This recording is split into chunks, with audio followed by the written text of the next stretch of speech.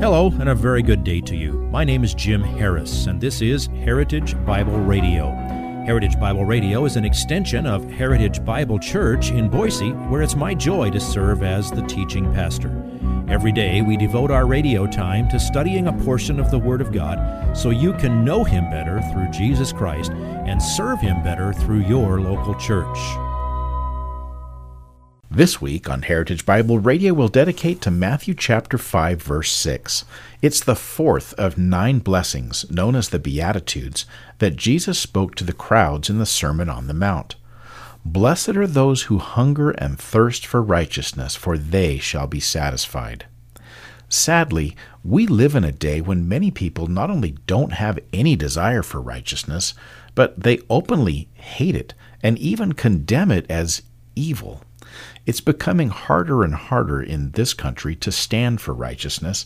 It seems in the nation's great wave toward tolerance of anything and everything, it requires absolute intolerance of anything and anyone who still differentiates between what is truly righteous and what is evil. So, what's your attitude towards righteousness?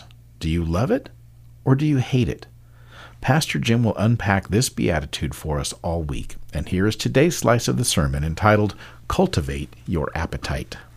Now come with me, please, to Matthew chapter 5. We're all the way up to verse 6, and we're intentionally taking all the time we need to look very carefully at these so-called beatitudes or blessings that begin this great Sermon on the Mount. And today we come to the fourth one. I'd like you to think back to the longest you have ever gone without food, maybe without being ill, or the strongest thirst that you can remember. As we go through verse 6 today and look at this beatitude, go ahead and feel your stomach knotted up with hunger and feel your mouth parched to where you can't even speak clearly. Jesus uses the words hunger and thirst as powerful metaphors for the desire that he blesses here in the fourth beatitude. This fourth beatitude is regarded as the final of the first package. The first 4 beatitudes deal with attitudes toward God, which he promises to bless. You can see how the 4 fit together when you stand before God. You have to recognize that you are beggarly poor, utterly poor, reduced to hopelessness apart from mercy when it comes to your ability to have a relationship with God. When you look upon God in His glory and you see yourself in light of your own sinfulness, the natural thing to do is that you mourn over your sin. Grieves you to see yourself for what you really are, so far removed from the holiness of God. Then as you come to understand God's grace, and you understand that He and His grace is the only hope of your salvation, as your sin produces that mourning, it makes you meek. It makes you gentle before God and any other people that might see you. The only way to offend a truly meek person who is mourning over sin and is recognizing beggarly poorness in regard to spiritual things, the only way to offend a person like that is to offend God, because God is the focus. And the next logical description of the one who is blessed comes in terms of this new desire that God kindles from within those whom He adopts into His own family. It's a desire for righteousness. Now, next time we come back to Matthew 5, when we get to the 5th beatitude, we're going to see a change. These first 4 are our responses toward God. And now after this, we're going to begin to see the results of being saved in terms of how redeemed people treat others and respond to others in the world. Well, let's move on to this one for today. Our outline for each of the Beatitudes isn't broken, so we're not going to fix it. We'll just stay with it. Same 2 questions. Who is blessed, and what does the blessing include? Well, it's not a difficult passage. Matthew chapter 5, verse 6, "Blessed are those who hunger and thirst for righteousness." That's who's blessed, for they shall be satisfied.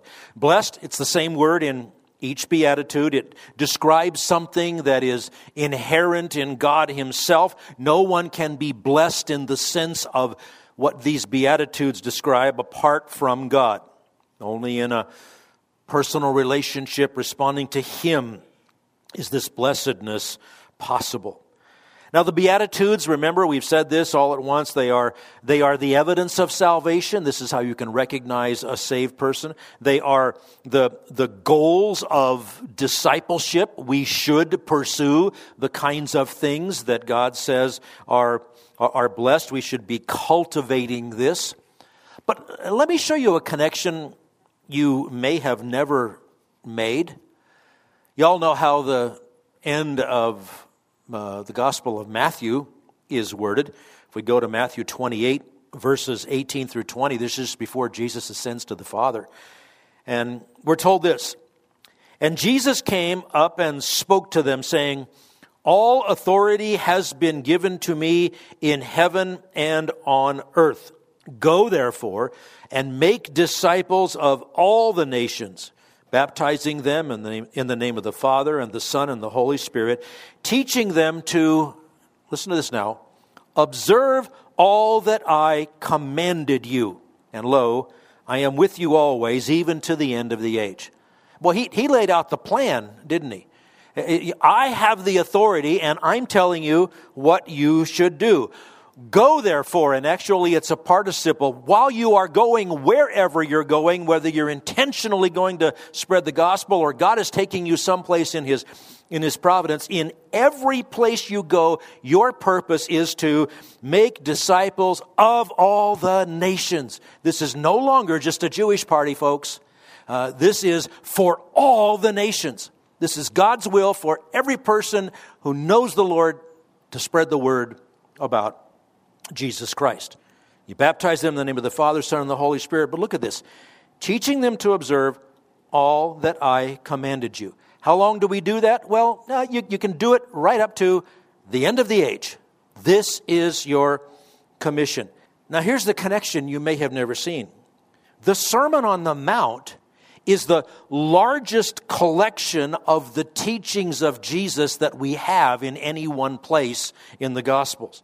This is a big part of all that I commanded you. The Sermon on the Mount, every single word is for everyone in all the nations to the end of this age. And, by the way, the Beatitudes are the foundation upon which all of this teaching rests.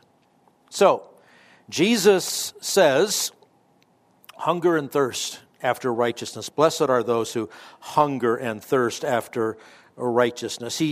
This is a combination of words that could not more vividly describe a craving and an intense yearning. When you are absolutely feel like you're starving and you're so thirsty you can't stand it, you don't care about anything else. That becomes the most important thing to you. So great choice of words. In everyday life, those are the strongest of impulses. Now, after seeing the first few Beatitudes, it shouldn't surprise you that when Jesus said, "Blessed are those who hunger and thirst," He put hunger and thirst, those two verbs, into a form that implies something that goes on and on. These Beatitudes describe ongoing desires, conditions, cries of the heart, if you will. The more of the things of God you desire, the more God delights to fulfill your desire. Look at Psalm Psalm 107, verses 8 and 9. Jesus didn't just pull these things out of a hat. He was building on what the Word of God already said. Psalm 107, 8 and 9. "Let them give thanks to the Lord for His loving kindness and for His wonders to the sons of men. For He has satisfied the thirsty soul, and the hungry soul He has filled with what is good." Now, if that last if that section, especially the last line there, kind of sounds vaguely familiar to you, it may be because you've read the New Testament. The last part of that verse is quoted by Mary, the mother of Jesus, when she praised God for his goodness in her famous little speech in Luke chapter 1 called the Magnificat. She said, "The hungry soul he has filled with what is good." Jesus blesses that. The God the Father blesses that. Now, it's both a matter of desire, that you desire righteousness. It's also a duty. It's both a privilege and a practice. It's both a call and a habit to develop. But notice, it's not just hungering and thirsting by themselves that's the source of blessing. It's not that it's more spiritual for you to live on the edge of starvation. That's not the point. It's hungering and thirsting after a specific object, righteousness. Do you really want to see righteousness exude from your life and be practiced in the world in every bit of your sphere of influence? Now understand, Jesus is not teaching that the way to salvation is hungering and thirsting after it, wanting it really, really bad. You can't achieve righteousness on your own. You can't achieve the righteousness you need, which is the righteousness which exceeds that of the scribes and Pharisees, the righteousness which isn't your own. That is a gift from God. And if Jesus is saying that you can achieve righteousness in the sense of being saved from your sin by just hungering and thirsting after it, then he's contradicting himself and a whole bunch of the rest of the Bible. What he's talking about is an intense desire for the practical, visible kind of righteousness. If you would like this message on compact disc, let me know and we'll send it to you. You'll receive the entire message, not just the portion on today's program.